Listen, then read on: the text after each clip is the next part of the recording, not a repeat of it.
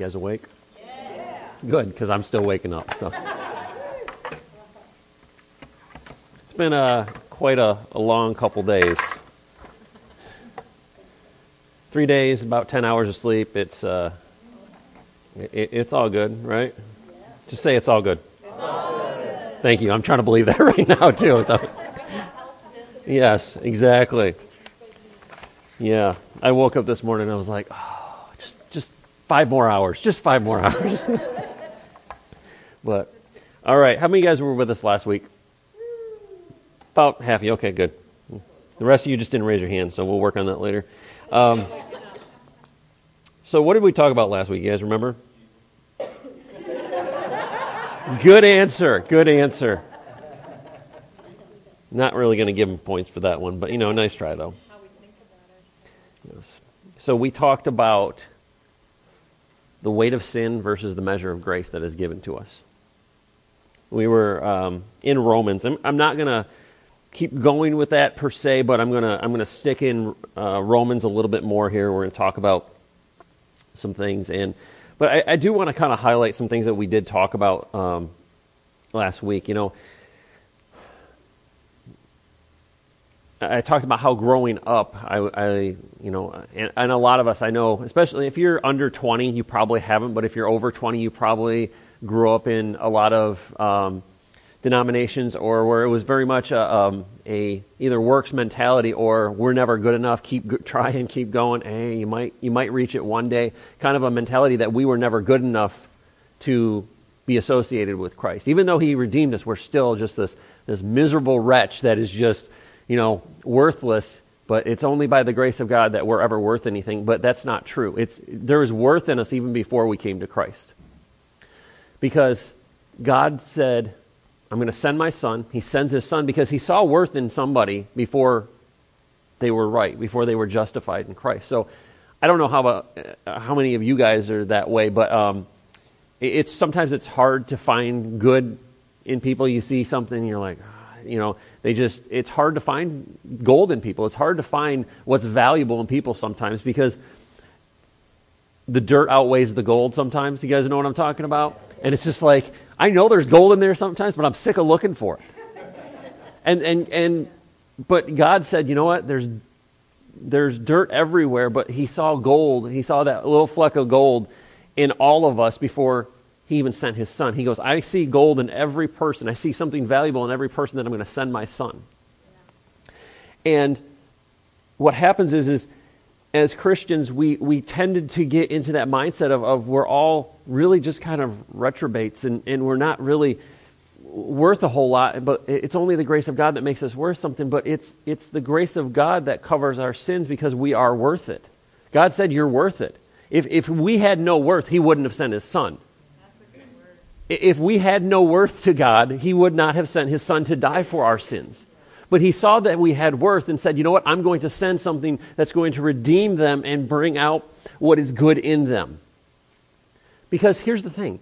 We could be far from God. We could be living in sin, but we're still created in the image of God. So there's something that is worth something in every person on this earth today, whether we see it or not. The murderer, the serial killer that's sitting in jail, God still sees something that's worth in that person.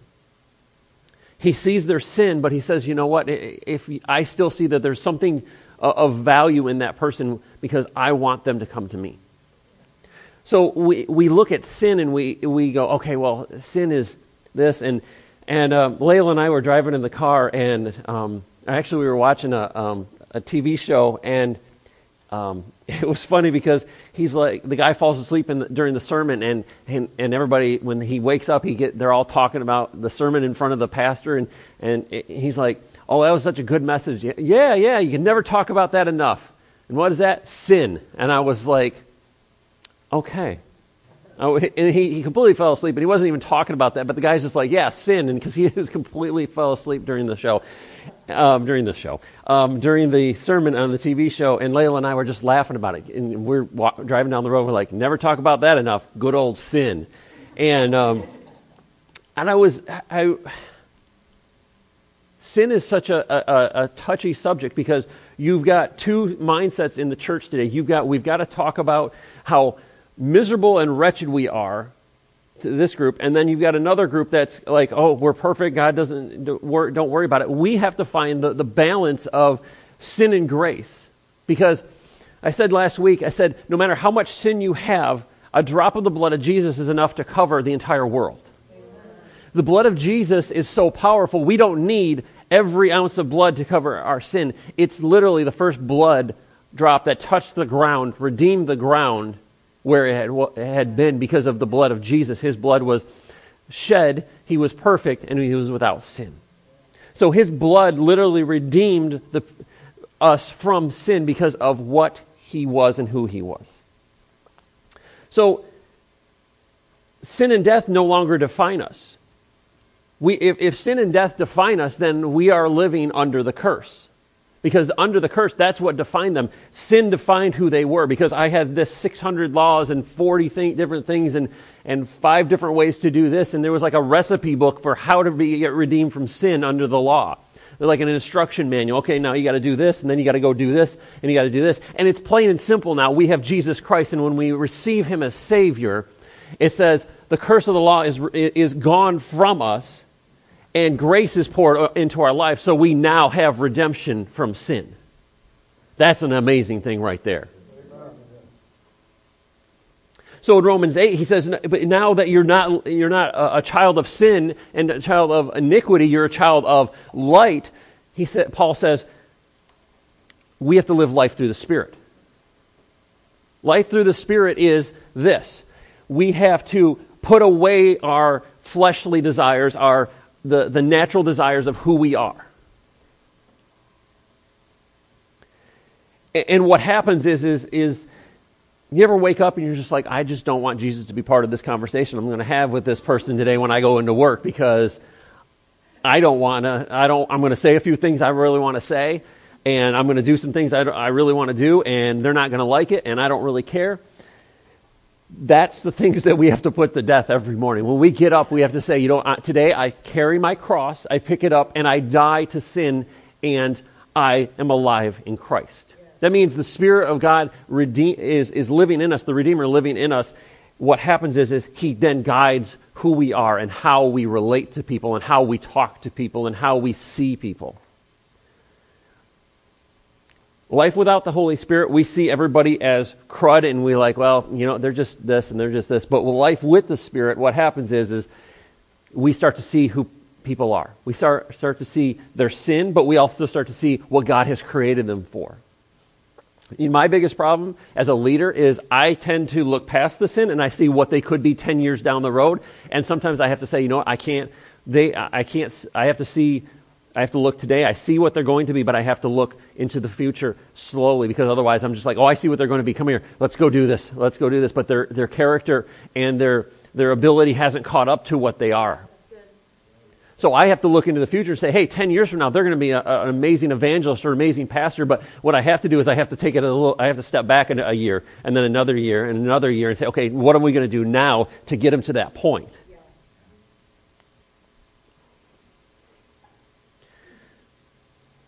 I'm going to finish with this, and then we'll move on. When we focus on sin as believers, we look for sin around us. It's like someone who's been trained to find blemishes in something. Nicole knows this very well. She works with auto parts, and when you look for mirrors and handles, you look for blemishes in the paint, in the plastic, and you're trained to do that. But what happens is, as believers, when we focus on sin, we train ourselves to look for the blemishes and the flaws in people around us. We tend to, they did this and they did this, and I saw this in their life, and then what happens is we discount these people. We put them into the 75% off category of, they're just not quite good enough.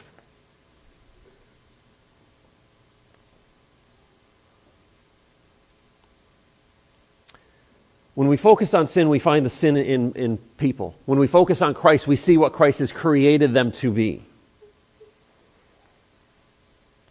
We have to look at people and say their sin does not define them at this moment. Their sin is what is taking charge of their life right at that point. But what happens is when Christ comes into their life, it doesn't define them anymore. We can look at people and go, well, they're sinning, or they're born again, but they're still sinning. Here's the thing: is Christianity and salvation is a one-time thing. We don't have to keep going back for it. But what happens is we tend to look at people and go, okay, their sin is defining them. Well, Christianity, as we grow, we work out our salvation. Paul says, work out your salvation with fear and trembling. So what he's doing is he's saying it's not going to all end immediately. And I think as Christians, a lot of times we look at other people and we expect them, oh, well, they're born again, they should just stop doing everything they've done. How many of you guys, as soon as you were born again, never sinned again? Okay, thank you. There we go. So we have to have that grace to look at people and say, you know what? They're born again. Do they have some flaws? Absolutely. How many of you guys have flaws? Yeah. All right, thank you. You guys are being honest with me today.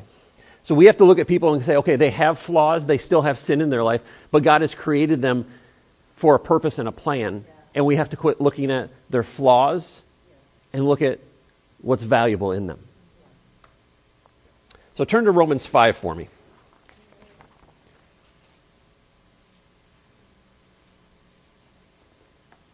I love this scripture. Romans 5:6. For while we were still weak, at the right time Christ died for the ungodly.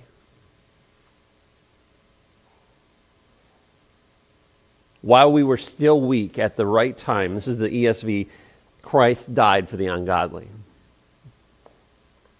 So,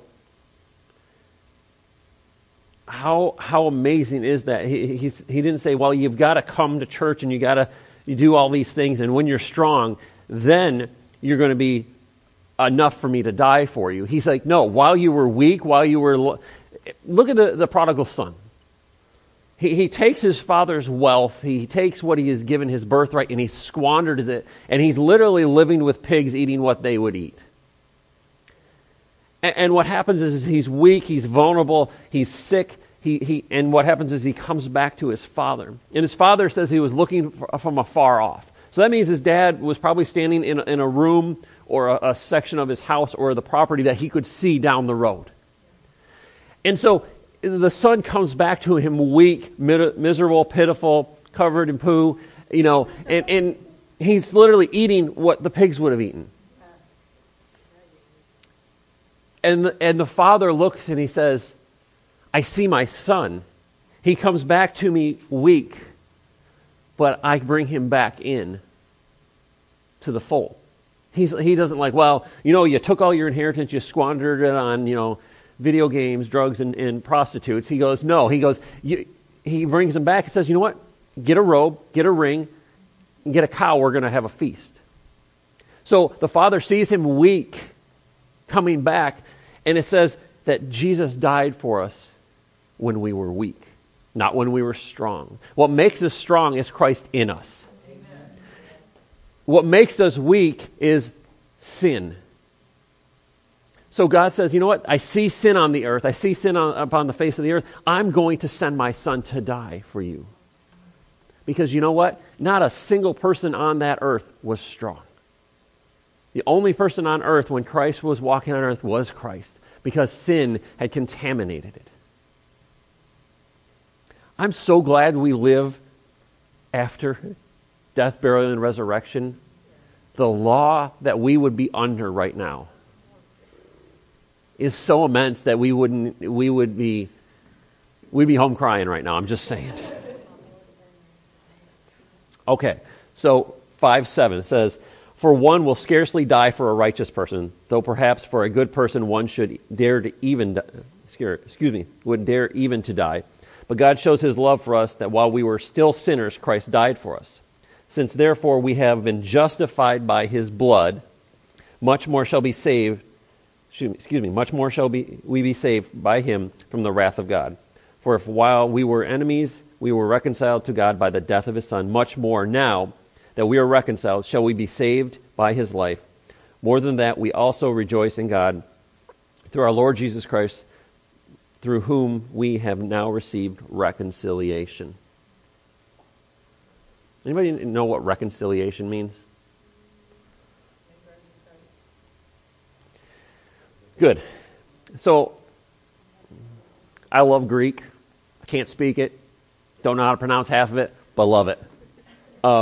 Reconciliation, if you look at the Greek, some of the Greek thesauruses and dictionaries, reconciliation means restoration as a resulting of Christ precisely exchanging his righteousness and his blood for our guilt. I think that's really good, is he precisely exchanged his righteousness, his blood for our guilt. It wasn't just like, hey, I'm just going to throw a blanket out there. God said, I'm going to take my son, and his blood is going to be precisely pinpointed at what it needs to be. Not just like, oh, we're just going to throw a blanket clause out there and it covers everything. No, he said, you know what? Their sin is what keeps them from me. Their sin is what keeps them from being in relationship with me. And so he says, you know, I'm going to throw my son into the mix, and his blood is going to be precisely exchanged for their sin. So when Satan pulled the weight out or the measure out, and he said, you know what, here, we're gonna weigh this out and look at all their sin, and God's like, you know what, a little drop of blood, boom, and it outweighed it. He said, you know, my son's blood is precisely there to cover what you are trying to hold against it.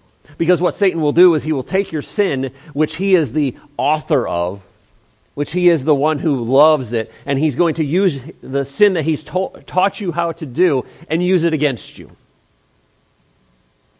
He's going to remind you of it. He's going to be like, well, you know, you did this. And you're like, but you're the one that suggested that to me. Isn't it funny? You ever had a person that does that to you? Oh, I really suggest you do that. Well, why'd you do that? Because you told me to. And that's how Satan is. Well, you know, I really think you should do this. And because while we were still weak, we said, you know what, that sounds like a good idea. And then Christ comes into the picture, and he's like, you know what, now you are redeemed, you're justified, my blood has paid for your sin. And Satan's like, hey, you remember when you did that? Remember when you said that? Why'd you do that? He uses condemnation to bring believers to their knees and say, well, you know, I'm just a worthless wretch, and and I just got to do better before God to love me.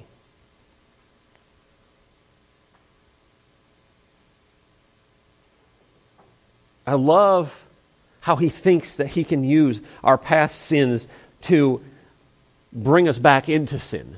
Well, you did this, so why do you're not good enough. You stop doing it, but you still want to do it. And then he draws us back into sin. Romans 5:16.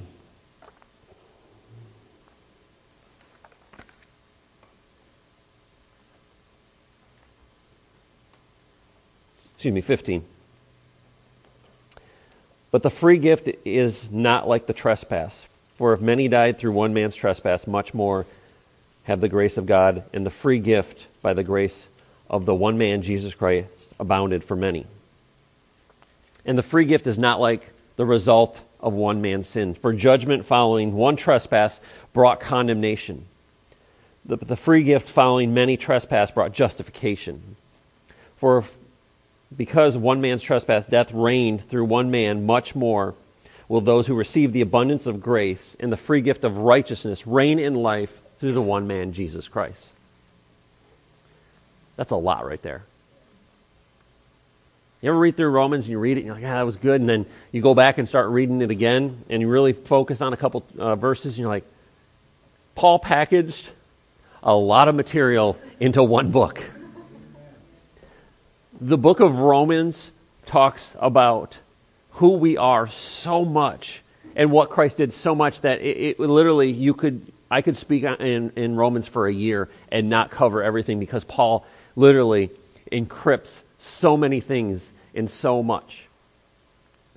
And that's what's cool about the Word of God is God hides things in His Word for us to find. It's not like, hey, good luck finding it. He just puts things in there. And you guys, it's like, oh, I read the scripture, and then you read it again, and then you read it again, and you read it again, and you read it again. And every time you get something new, because He's hiding things for us to find out who He is, His character. Verse 18, therefore one trespass led to condemnation for all men. So the one act of righteousness leads to justification and life for all men. For as by one man's disobedience the many were made sinners, so by one man's obedience many will be made righteous. Now the law came in to increase the trespass, but where sin increased, grace abounded all the more. So that as sin reigned in death, grace also may reign through righteousness, leading to eternal life through Christ Jesus our Lord.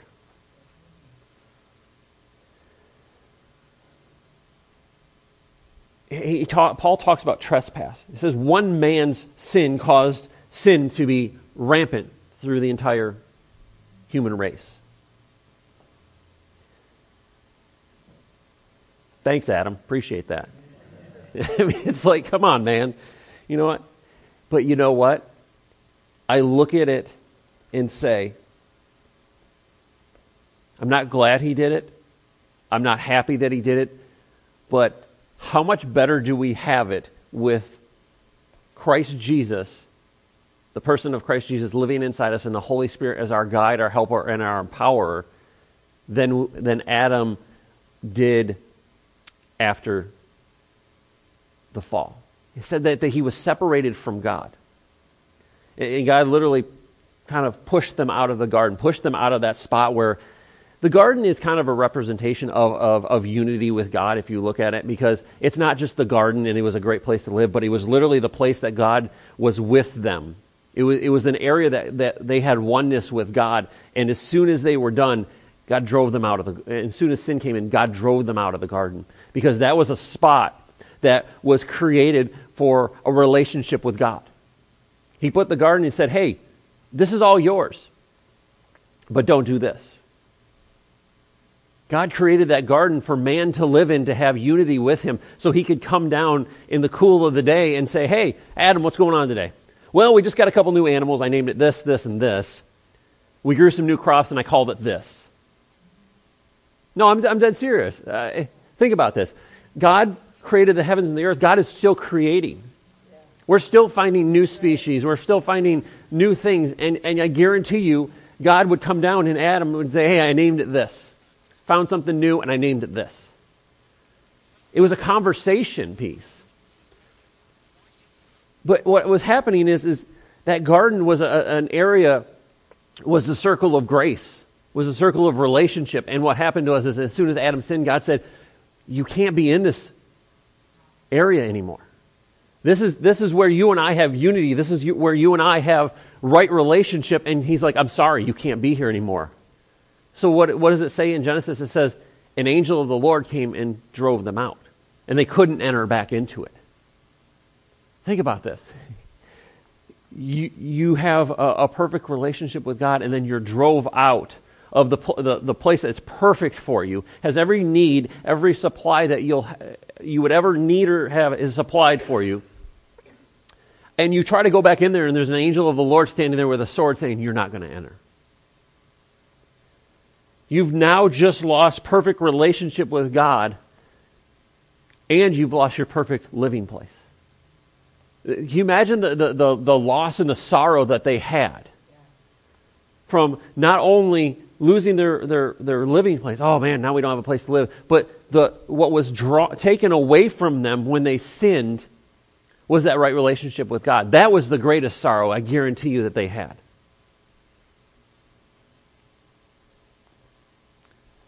What happened was after they sinned, judgment followed. After judgment followed, condemnation came in.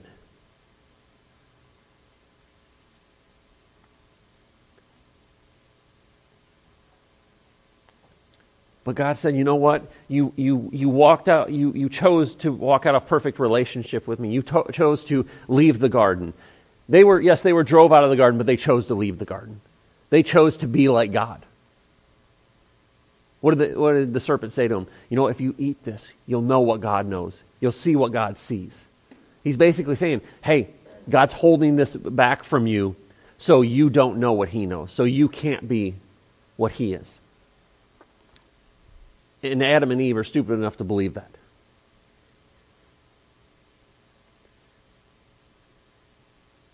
But what happens is one man's trespasses, one man's sin released God to say, you know what? I guarantee you God wasn't like about 400 years later, you know what? Maybe I should send my son. He knew what was going to happen. So the moment he did, he's like, I get to send my son. It's the same way when he returns. He's like, I get to send my son. And Jesus is waiting at the line. You know, when you're sitting there at the race and you're just like, okay, you're ready, you're twitching, you're waiting for that gun to sound. That's what Jesus is like. He's just sitting on the edge of sitting next to the throne of God. It's like, okay, when do we go? When do we go? Because he's waiting to come back. He's not just like, well, whenever you tell me to come back, I'll mosey on down there and pick them all up and bring them all back. He's literally waiting in a crouched position to charge back, to take his bride back with him. And it says one man's trespasses brought judgment. It brought condemnation. It brought death. It brought separation, eternal separation from Jesus Christ. But much more will those who receive the abundance of grace and the free gift of righteousness reign through the one man, Jesus Christ. They call him the second Adam for a reason, because he is sinless.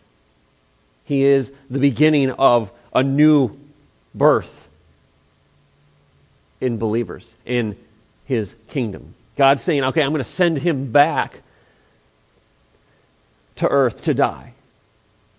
Okay, Jesus didn't just show up one day when God says, I need to create a son, and I'm going to send him to die. No, it talks about in Genesis, it says, let's make man in our image.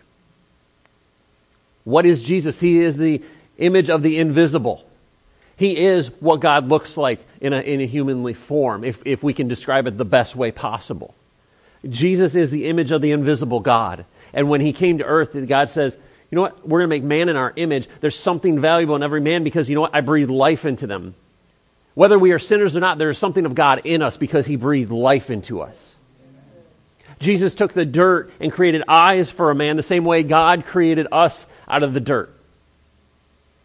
So when Jesus came to earth, he saw what God created. He didn't see the sin.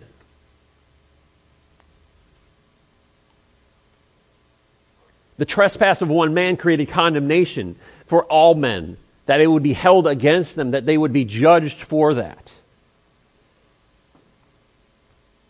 But it says one man's obedience made us righteous. One man's obedience made us righteous in the sight of God. It says that we might reign with righteousness, leading to eternal life through Christ Jesus. How much more did grace cover the unmeasurable amount of sin? You know, I talked about this last week, is sometimes we sin and we don't even realize it, and we're like, oh my gosh, I'm so sorry I did that. Or God's like, hey, guess what you did later today? And you're like, oh my gosh, I didn't even realize that.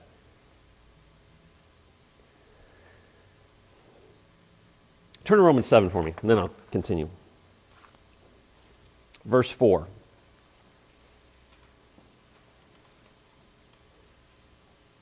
So Paul talks about how the law bound us. It was binding to us. It constricted us and made us do things we didn't want to do in order to be right with God. It created so many rules and regulations that we had to do this and do that and do this, and you had to have a dove on this time and a goat on this time and a lamb on this time. There was so many rules and regulations that you had to go through to be right with God. But then Jesus shows up, and Paul says this. It says, likewise, my brothers, you have also died to the law through the body of Christ, so that you may belong to one another, to him who has been raised from the dead, in order that we may bear fruit for God. For while we were living in the flesh and our sinful passions, aroused by the law, were at work in our members to bear fruit for death. But now we were released from the law, having died to that which held us captive, so that we serve in a new way of the Spirit, not in the old way of the written code. So, the law was written down. Moses brought 10 commandments. Basic 10 commandments, easy to live by. really failed at living by it. And they said, okay, we're just going to expand on this. We're making a little cliff note here, a little cliff note under this one. Where, you know, when you do your outline of your story or your paper, and you write, okay, here's the main topic, and then you have topic here, topic here, topic here. That's underneath of it that fits into it. Yeah, so that's how the law was. Okay, thou shalt not commit adultery, and then let's like add another one. Just so we kind of know all the little details of it. We're going to explain every little detail just to make sure. So if this happens in this and this and this and this and this, and thou shalt not kill, but only if this and this. They added so many sub notes to each one that they created a set of rules that no one could live by. I remember in high school, we had a Christian college come and come in and do a explanation of their college and stuff like that. And they had this little booklet, and I was reading this, and I'm like, and it said visual intercourse. And I was like, me and 17 years old, and me not being sarcastic and very respectful at 17, I'm like, I said, visual intercourse. I said, can you explain that? And the guy looked at me and he said, what? I said, yeah, I really want to know what this visual intercourse thing is. He said, well, Jesus said if you look at a woman lustfully, you've already committed adultery. I said, well, duh. I'm like, yeah, we know that. And then he said, well, we have a rule at our school that if you look at a girl for more than 10 seconds, you can be considered in visual intercourse and you can be reprimanded for that. I said, I was like, oh, man. I said, I'm set free from the curse of the law. No, I'm like, I'm thinking about this. Think about it. That is what man has done. Even with the grace of Christ Jesus, we've created a visual intercourse. I looked at Sarah for 15 seconds. Oh my gosh, I'm like, oh my gosh, think about this. We've created laws and literally these rules in order to control and bridle man. But Paul says life through the Spirit is what it leads us. Hey, so don't quit looking at each other. Gosh, you guys. But that rule, that little booklet, I should have just saved it and highlighted it. But man, it just stuck out to me, and I just laughed about it. I got in trouble, but I went to Christian school my entire life. I really didn't fit in. It was. I'm sorry, I should say religious school. There you go. There we go. But I remember growing up, and we had, it was a kind of a dress code. You had to wear a belt and all that stuff. And I never wore a belt. I hated belts. First of all, I hated dress pants. And I hated dress shoes. And I hated dress shirts. And you had to tuck them in. And you do all these things. And they literally made it, there was all these little sub-rules underneath. Well, you didn't have the right belt on. If you had dark pants, you needed to wear a dark belt. If you had this, I was like, and you couldn't wear any kind of tennis shoes. You had to wear either dress shoes or a solid black, casual shoe. And I was like, I'm thinking to myself, if you talk to my parents, they'd be like, this kid got so many detentions for pushing the limits. I was like, I'd come in with black, solid black Nikes. Those are tennis shoes. I said, but you said solid black shoes. And then they would be like, well, the exception is it has to be a loafer style casual shoe. They would come up with more ways to create control. And that's what the law was. It was to control man. It's funny, I wear a belt all the time now, but when I was 17, it's like, I ain't wearing a belt. They're like, you don't have a belt on today. That's a demerit. I'm like, ooh. And that's another one. That was another one. So 3 demerits, you got a detention. And I was like, okay. I'm like, they're like, you just don't behave. I said, no. I said, you just got too many rules and regulations. But that's how the law was. Can you imagine Jesus going through modern day, or through Israel and be like, oh my gosh, how do you guys even live? You're creating this rule for this. If your shirt's not tucked in properly, if you got one spot tucked in and it's Sabbath and you had to go out and get your mule out of the mud. Oh my gosh, you're put to death for that. It's stupid things. And I was listening to something and the guy's like, well, I can't go to a birthday party on the Sabbath. And I just feel, what do I tell these people? Tell them you're stupid. And here's why. Is, yes, the Sabbath is holy, but God also says the day is holy, but it's not the day itself. It's what it means and in our hearts. The day is, yes, we go to church. Okay, is it Saturday? Is it Sunday? We're not going to get into that. But here's the thing. God says, keep it holy. Be holy, for I am holy. And so we create these rules. Well, I can't go to a birthday party on a Sunday after church. What do I tell the people? Oh my gosh. God doesn't want you to go to a birthday party because it's on Sunday or it's on Saturday, whatever one you choose. And it's like, you know what? God doesn't work that way. Think about this. If somebody who is an unbeliever invites you to a birthday party at 12 o'clock this afternoon and you're like, well, it's the Sabbath and I really can't go because I was just hanging out with God today. And God's like, no, go, because they're an unbeliever. And you know what? You have the ability to speak into their life. God's more concerned about them than he is of making sure that you don't do something at the end after you get out of church. I would have been put to death back then. I'm just saying. They would have been like, we're going to stone you because you were disrespectful to your teachers, your parents. Don't be disrespectful to your parents, Layla. But, you know, I look at it and it's like, man created so many rules to bridle everything. Paul talks about it. What do we do with a horse? We put blinders on it. We put a bridle on it to direct it where we want to go. So that's what the law did to man. We're just going to put a bridle in it and a goad and poke it when we want it to go a certain place.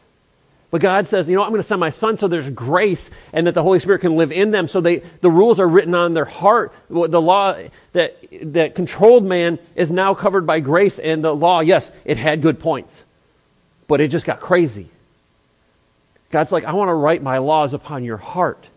I want them to live inside of you so you don't have to go up to the board and go, okay, I did that. Think about this. Wayne, 600 and how many laws? I don't even remember what they are. There's close to 700 of them. Can you imagine the book you'd have to carry around for the paragraphs you'd have to read? Oh, doggone it. Well, we ain't going to tell anybody I did that one. Close the book and continue on. Think about it. That's how they lived. They would hide in secrecy. Because they were so afraid of doing something wrong that they would literally hide and conceal things. And what happens with concealment? Sin grows in concealment. Yeah. So sin abounded. Yeah.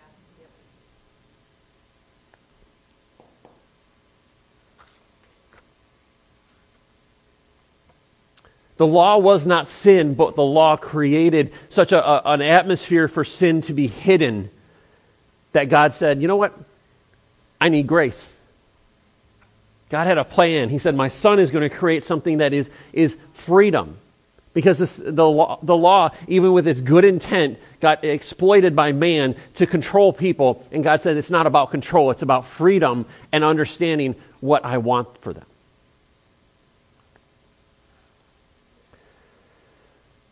Romans 7:13. Did that which is good then bring death to me? By no means. It was sin producing death in me in me through what is good. In order, okay, so you hear what he said? Paul said it was good. The law was good, but because of what they had done, sin started to grow in me through something that was good. In order that sin might be shown to be sin, and through the commandment might become sinful beyond measure. For we know that the law is spiritual, but I am of the flesh, sold under sin. For I do not understand my own actions, for I do what I want, but I do the very thing I don't want to do and I hate. Paul's saying, I am a sinner. Paul's like, I do things I don't want to do. Paul was a little, we'll put it blunt. Like you. Paul was a little blunt when you read to the books that he was writing to. There's a couple times he's just like, if you can't deal with it, just lop it off. Just deal with it that way. Paul's saying, hey, I'm a sinner. There's things I don't want to do, but I do them. And there's things that I do want to do, but I don't do them. So sometimes he got a little lazy. But he said, I am of the flesh. All right. And then, Verse 16 says, "Now if I do what I do not want, I agree with the law. That is good. So that it is no longer I who do it, but sin dwells within me. For I know that nothing good dwells in me, that is, in my flesh. For I have the desire to do what is right, but not the ability to carry it out. For I do not do the good I want, but the evil I do not want is what keeps on doing. Now, if I do what I want and I do not want, it is no longer I who do it, but sin that dwells in me." That's a mouthful. We could get into that for like a week. Verse 21, "So I find it to be the law that when I want to do right, evil lies close at hand. For I delight in the law of God in my inner being, but I see in my members another law, waging war against the law of my mind and making me captive to the law of sin that dwells in my members. Wretched man that I am, who will deliver me from this body of death? Thanks be to God through Christ Jesus our Lord. So then, I myself serve the law of God with my mind, but with my flesh I serve the law."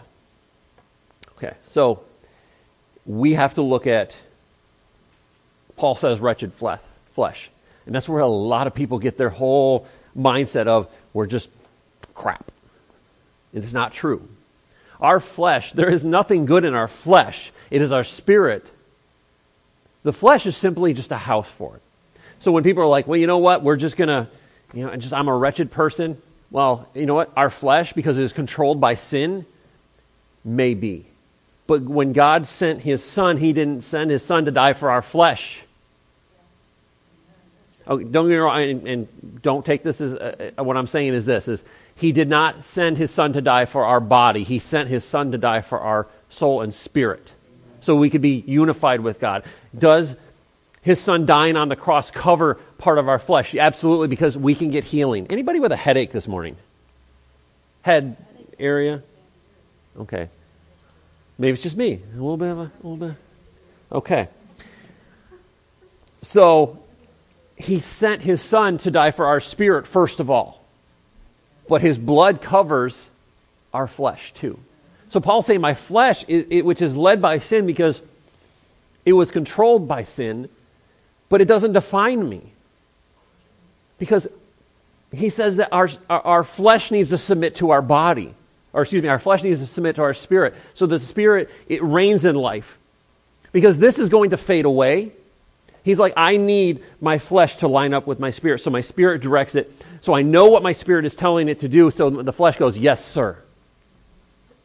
That's why he says, pick up your cross daily. He says, your flesh needs to die daily and your spirit needs to die daily to realign yourself with Jesus Christ and say, you know what? My flesh got out of line. I need to crucify it daily and say, you know what? You're going to come into submission to what I'm telling you to do.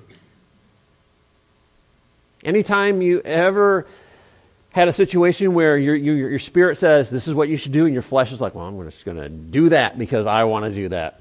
That's that Jesus stay in the car moment. Jesus stay in the car, conscience stay in the car, Holy Spirit, don't come with me on this one. I'm going to go do what I need to do.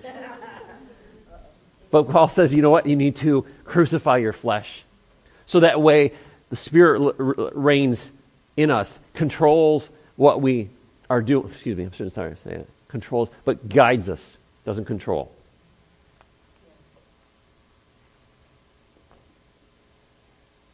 Paul says, I myself serve the law of God with my mind, but with my flesh I serve the law. Think about this. Paul is not under anything but the law at that moment. But he says, in my mind, what do? I serve the law of God. But he says, with my body, I serve the law of man. And that's what he's literally having to submit to the law in that area where he's in. And Paul knows the law. He is a teacher of the law. He was a Pharisee of Pharisees. He was so knowledgeable in it. That's why they sent him after people, because he knew it so well. He could say, hey, caught you in that. Drag him off. Caught you in that. Paul could recite everything. When he talks about how much of a student of the law he was and how much he knew the law. We're talking this man could recite the Old Testament in the books of Moses. He knew them so well. He could just say, well, and this, and this verse in this chapter says this. He said, and you are guilty of this. But Paul had a transformation. And he says, you know what? Now I serve the law of God in my mind. Because he knows what has been written on his heart. But he has to also conform to the law in the world. And he's working. Paul wasn't exactly a Boy Scout, let's just put it that way. He was a little gruff, a little violent in his past. I mean, he put a lot of people to death.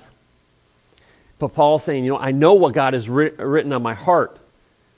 Again, Paul understood when you go into certain areas, you operate in that area with their customs and their laws, and you do what you need to do. But he said, it's in my heart is what I know it. So what happens is as Christians, if we do not start to take what God has written into our hearts and live by that, instead of saying, well, you know, it says here I need to do this and I need to do this, and there's a lot of things that the Word of God says do and we need to do. But what happens is we tend to get into a mindset of, well, I'm just going to do it this way and I'm going to do it this way, and I feel like we need to do this. And there's personal convictions, don't get me wrong. Some people have personal convictions about different things, but what we need to do is quit looking at every rule and say, well, you know, I looked at a person for more than 10 seconds and I didn't say this to the guy when he was telling me about this, but I said, what if I look at that boy over there for 10 seconds? I didn't say that, but I really wanted to, just because I'm me. But we create things. People who are under grace are still creating laws and rules in order to control people, to bring them into right standing with God. To follow this. Well, you have to follow this, and you have to follow this. You know what? There are things we have to follow in the Word of God because they are His Word and it's what He's commanded us to do. But we've got to quit trying to create things and mindsets in people to say, well, you need to do this because this is how God's going to be happy with you. This is what's going to happen. You need to follow this and you need to do this, and that's how you're going to be in right standing with God. Right standing with God comes through Christ Jesus and only through Christ Jesus. Yes, do we want to live righteous lives? Absolutely. But it only comes through Christ Jesus, not through following rules, regulations, and little laws that we set up to keep people from staring at each other. Let's pray. Put it on your belly and say that's where life comes, out of the wellspring. But you just take that moment and say, Jesus, I love you. You don't need to sit there and tell him you're a sinner and all your sins. We're not going to confessional. Even sinners who are unrepentant know that they're living in sin. So if there's sin, it doesn't, you go and have that relationship. And you don't need to talk about your sin. You already know that Christ is covering that. You talk about your relationship with Him. God, take me to new levels in my mindsets. Christ, take those old religious things out of my mind. Fill my heart. Let me feel how yours beats. What am I chasing after? What am I trying to follow? Rules, regulations, a booklet? I don't need that. If I have a relationship with you, we're talking, we're communicating. So Lord, I just thank you that you are just refreshing my heart. In my life, I thank you that I love you and that you love me. And I just want to just take a moment and just thank the Lord. He's bringing you to a new area in your relationship with Him. And it doesn't have to start off with your hand up and say, I'm a sinner, I'm a sinner, I'm a sinner. You already know that. So does Christ. He already said, I see value. We're going forward. Start receiving from Him right now. He's got something new for you today that's different than what He has for the person sitting next to you. Because He's not a celebrity in your life any longer. If you take that moment, He is in a relationship with you. Every intimate part, which means He's got new ideas, He's got new comforts, He's got new everything.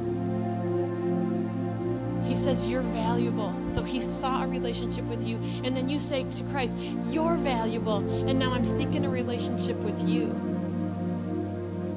It goes both ways. So Lord, we just thank you that you are just refreshing us. We love you. You know, we already know. We know because our heart is connected to you. Lord, I thank you for the fresh download for everybody here, for each individual thing that you just gave to them, with your, the time that you have sown into them, and the words you have spoken to them, Lord. I just thank you for that. In Jesus' name. Ooh, that's good. See, we're changing how altar calls go. I don't know. Next week, maybe we'll all just get up and run around. I don't know. Because that's how that is how God is. As soon as you think you got Him figured out, then you got Him put in a religious box. And He is never going to stay there. So if you like things being the same, I'll get you a list of churches that will stay that way. But this